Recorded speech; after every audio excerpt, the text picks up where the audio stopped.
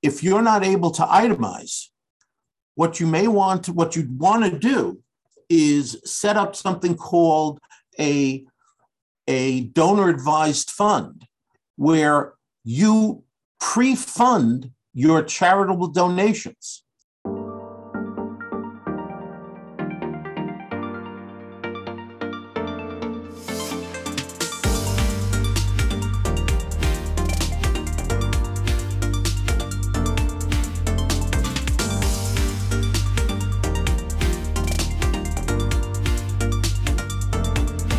Hi, welcome back to the Mortgages Made Easy podcast.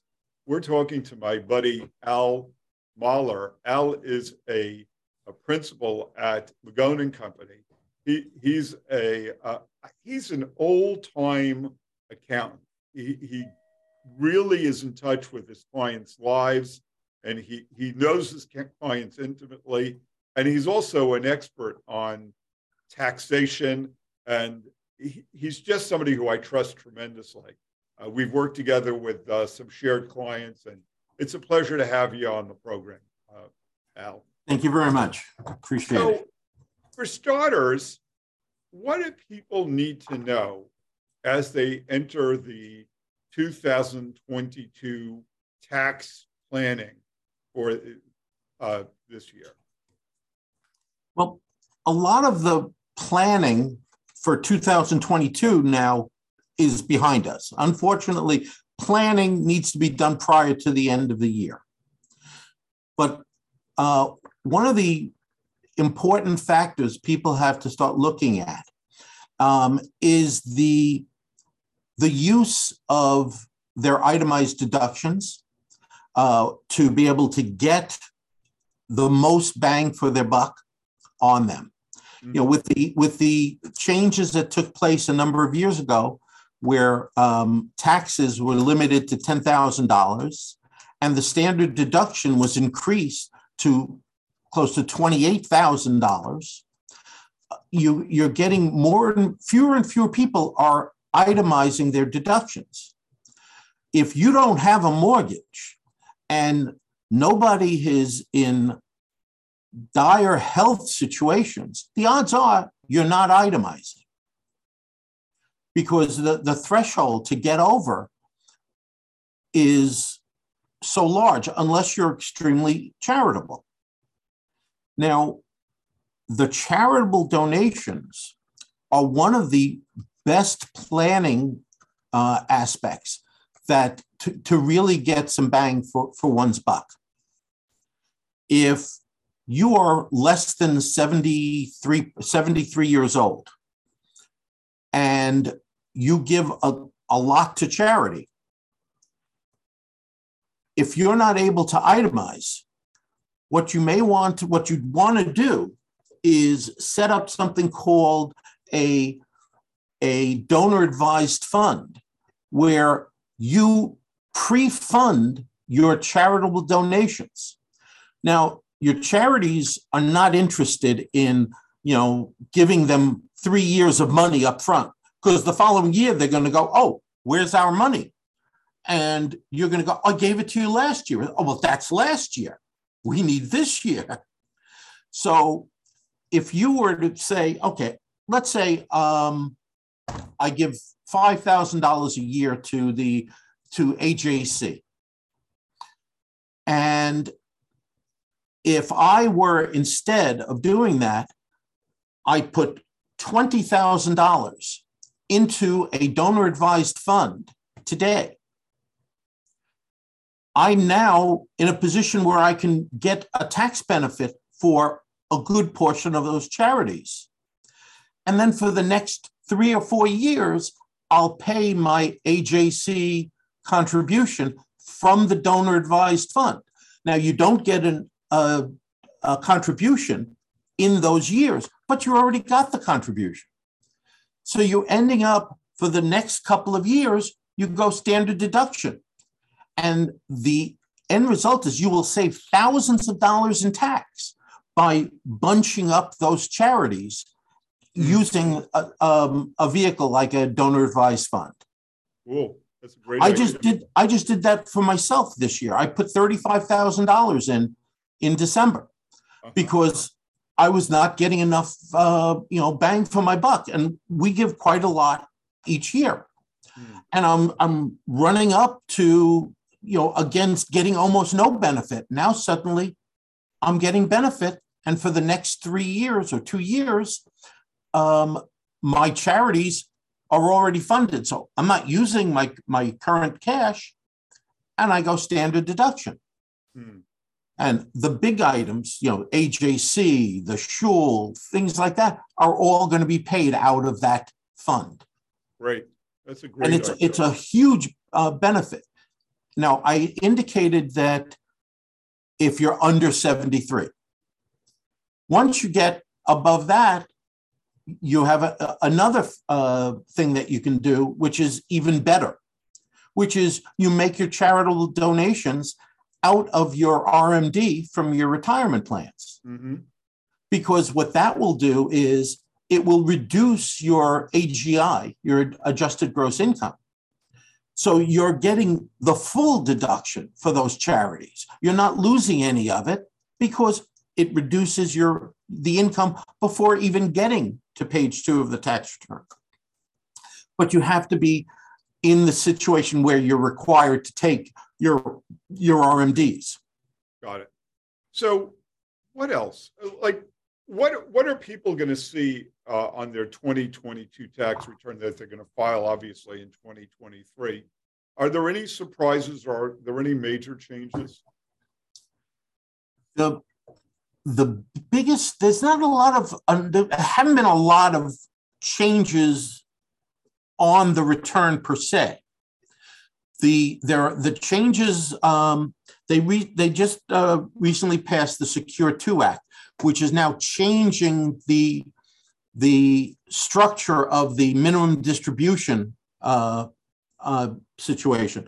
It used to be 70 and a half, you have to start taking it out. Under the Secure Act, they raised it to 72. Now it's raised to, if you're born after 51, it's now 73, and it's going to keep creeping up so that you're not having to pull money out sooner. So until you're 72 now, you don't have to do an RMD, or required minimum distribution.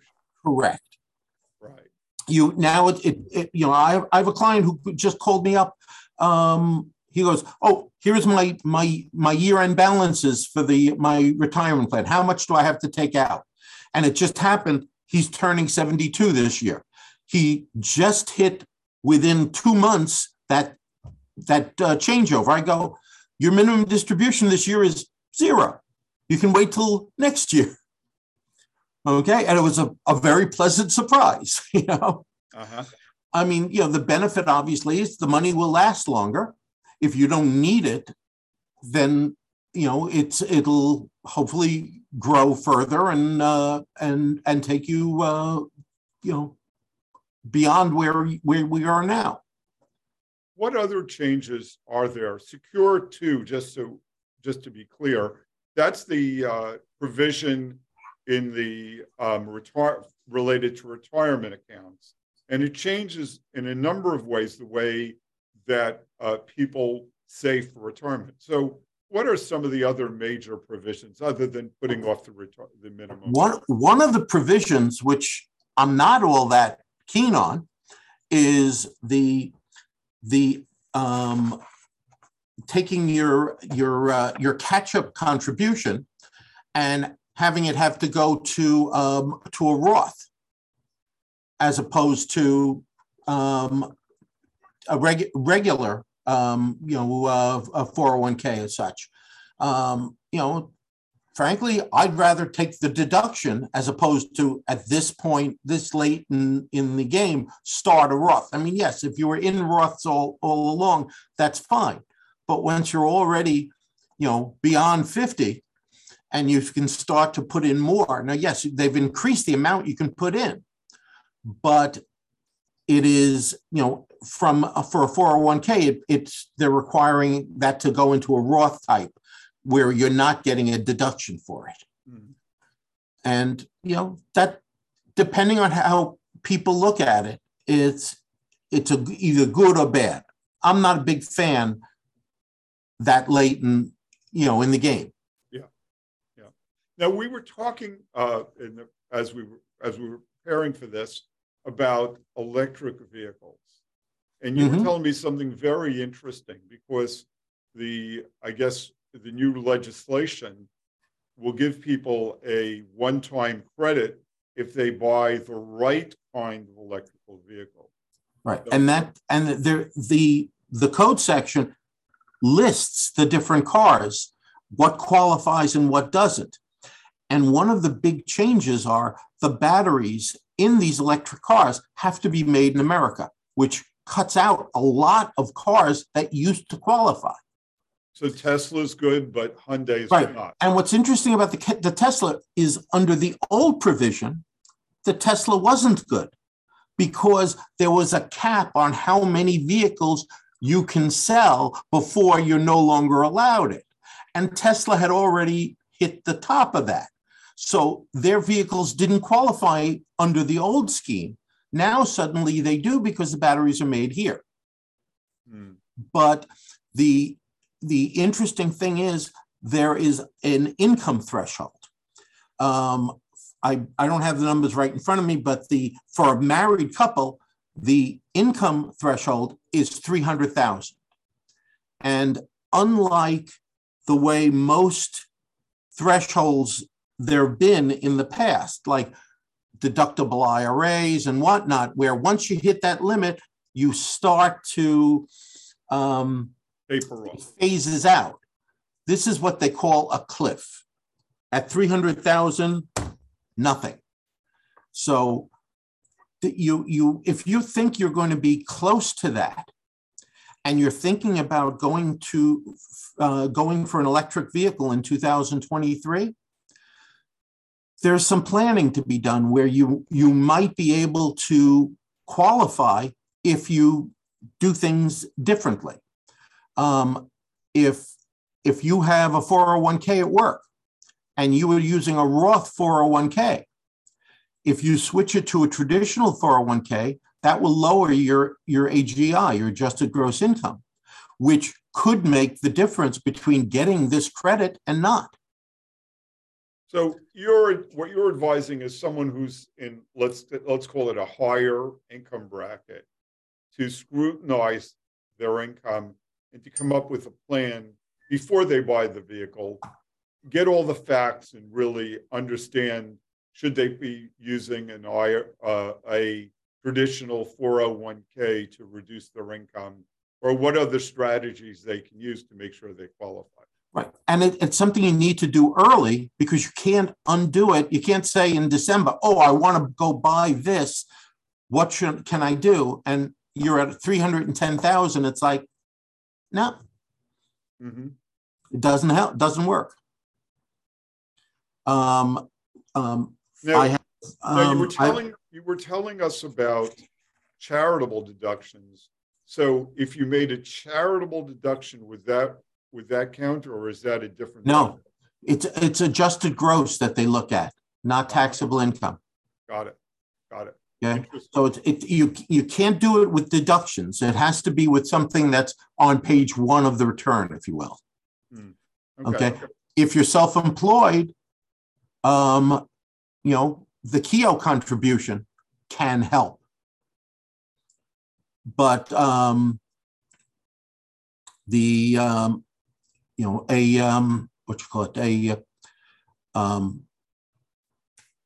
medical HSA can also help if you qualify for that, but because that reduces your AGI, and that's the number they're going to look at. Interesting.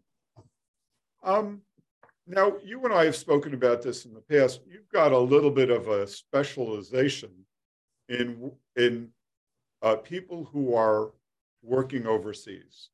Tell us a little bit about that. I have a number of clients whose children, because the parents were able to make these things available, have gone overseas to work for tax exempt organizations, for just foreign entities. I have my own son who went to college in England and never came home. And there are tax implications of this that people don't realize. The United States is one of the few countries where you're taxed on your worldwide income.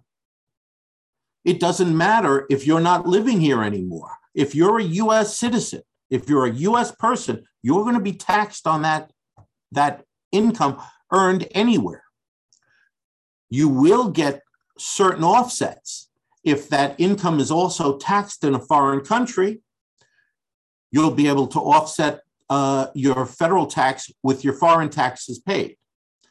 If you're working for a foreign employer, and there are strict rules for this, if you're a bona fide non-resident, basically a foreign resident working overseas, you can exclude around $100,000 of your income from your U.S. Taxable income. And there's kind of a give and take between the earned income exclusion and the foreign tax credit, and which one works best for you. You can't get them both. But people don't realize that unless they give up their U.S. citizenship, they are still subject to U.S. tax. I have a client right now who is in the process, who has applied to give up their U.S. citizenship. And because they're not of substantial wealth, there's not going to be something they call an exit tax. But if your assets are more than $2 million, then there is an exit tax. Basically, they don't let you just take your money and run. You're going to have to figure out how much the tax would be at that point and pay that to be able to leave and no longer be subject to U.S. taxation. One of the things that I wanted to talk to you about is the intersection of your world and my world. What I mean by that is, for an accountant to do a great job, they minimize someone's income and therefore minimize their taxes. When I see that client, I want their income to be higher because the low income means that they may not qualify for a mortgage. And what's happening now is that lenders are engineering products for different kinds of people.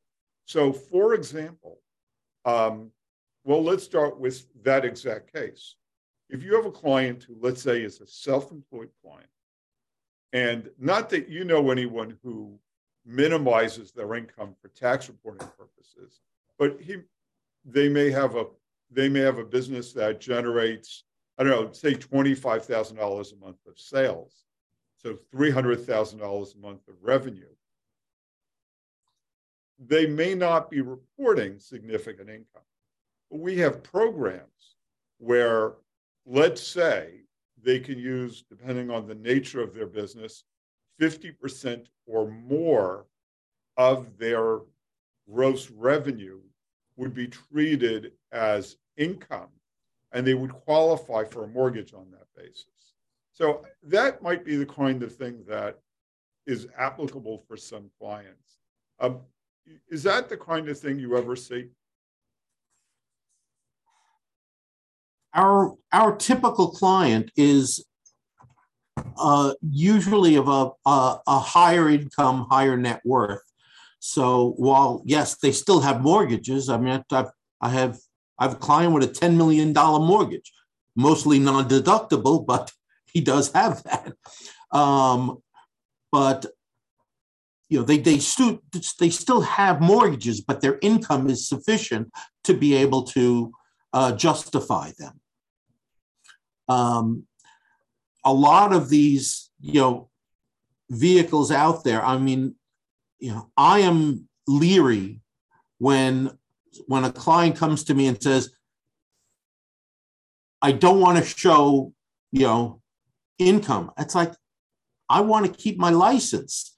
So it's, a back and forth here, Well, but, and sometimes it's just a matter of a particular year, because let's say, look, legitimately, someone may buy a new facility and have a lot of startup expenses. So they have a great year in terms of revenue, but their expenses are high in a particular year, and that's the year they're buying a home. We get all sorts of things. I wasn't necessarily saying someone's being fraudulent, but we get all sorts of things where a particular year is, look, the last couple of years with COVID, a lot of people had business disruption. That was atypical, but nevertheless reflected back on their ability to get a mortgage. What about seniors? We're getting a lot of interest now in reverse mortgages. And just to explain myself, reverse mortgages, in my mind, are a great tool for a senior whose children don't need the inheritance. And if you take, let's say, someone who's 70 or 75, they may still have a mortgage payment, and that person may have a shortfall, with their 401k and whatever else. But if they have to pay a mortgage and maybe they're getting a small Social Security, so often it's not necessarily your client who, as you said, are typically more affluent, but maybe the parents of your client or the relatives.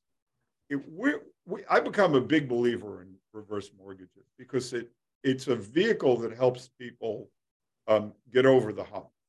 It used to be kind of the wild, wild west of mortgages, and it has gotten much more regulated, which, is a good thing.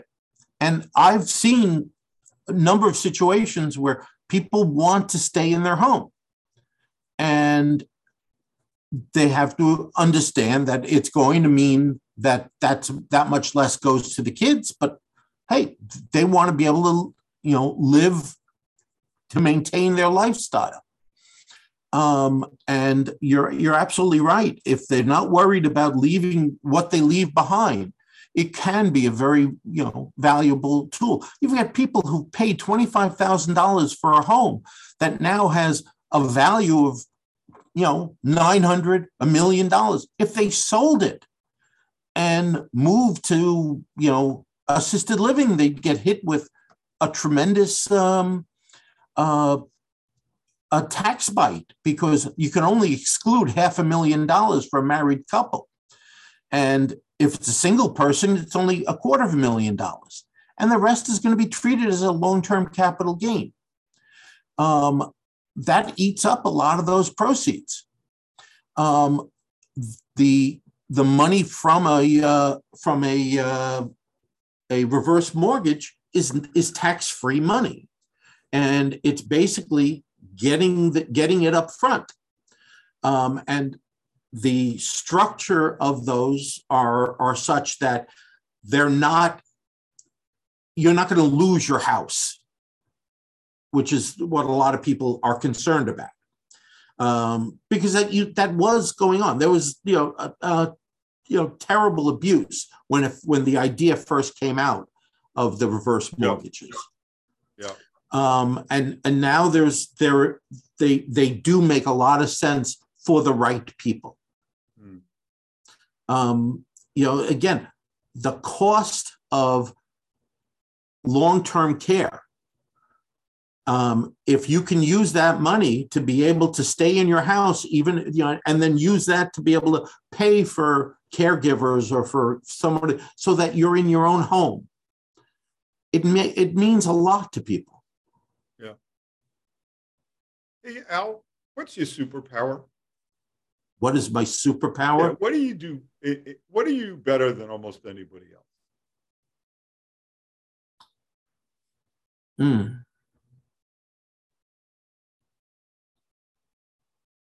Multitasking. I mean, if you saw my office, I have 4 screens on my desk, okay, 2 of which are widescreen 34-inch curved monitors, okay, working off of 2 separate computers.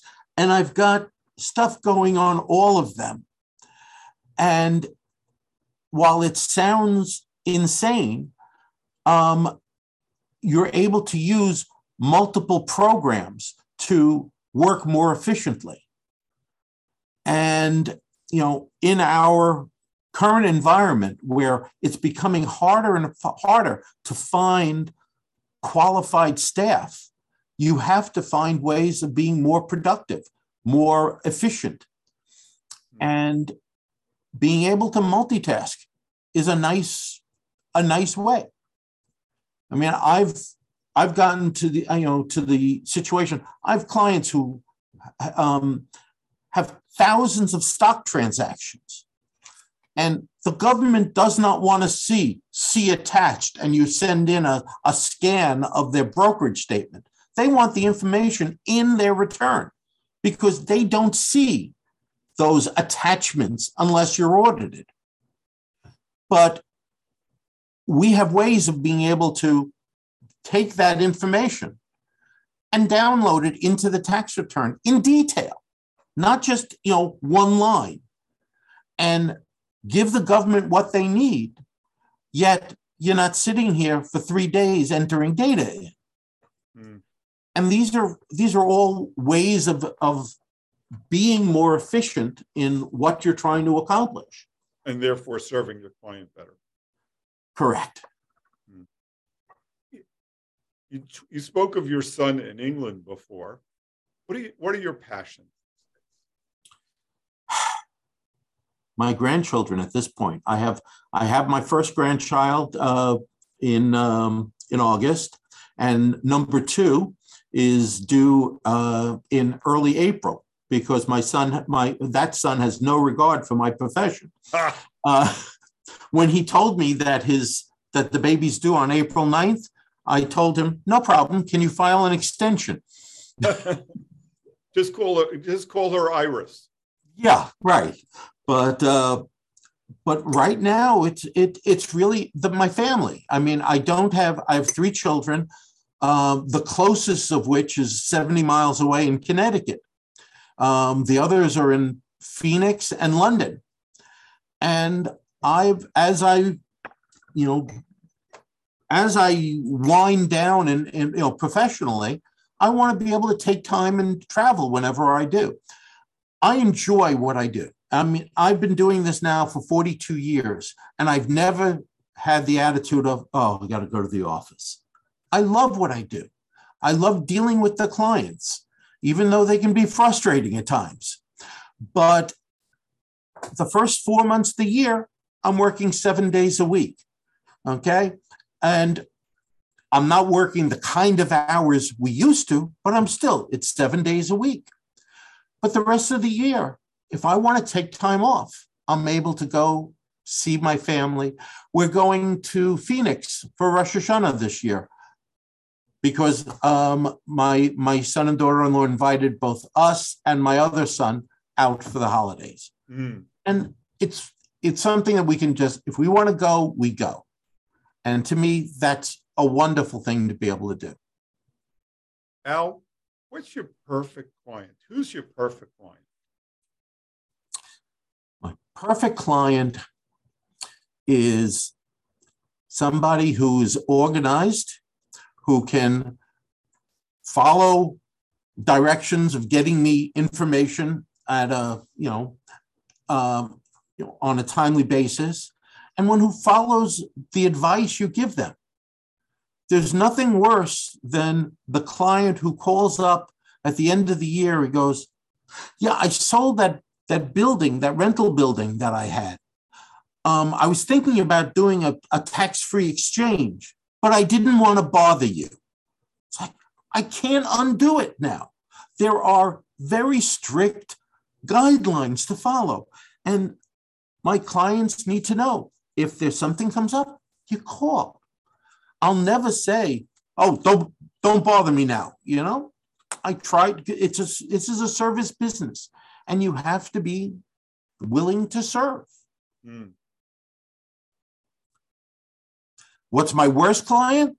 The client who you tell them what to do, and they come in the following year, and I say, did you make your estimates? No, I didn't. Oh, God.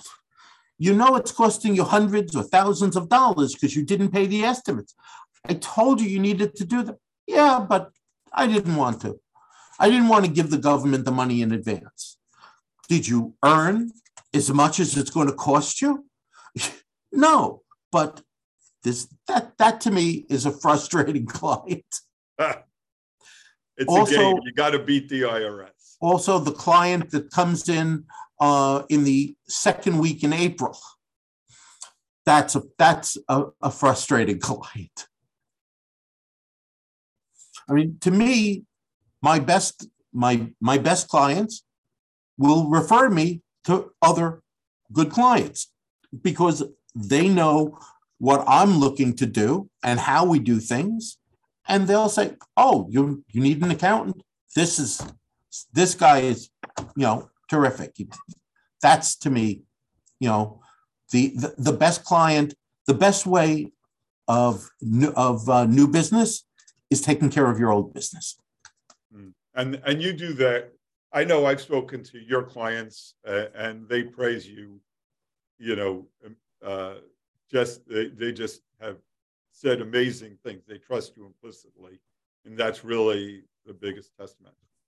We've had the privilege of sitting here with Al Mahler, who is a principal at Magone & Company. He is a brilliant accountant. He's a guy who understands the codes, but he also understands the people.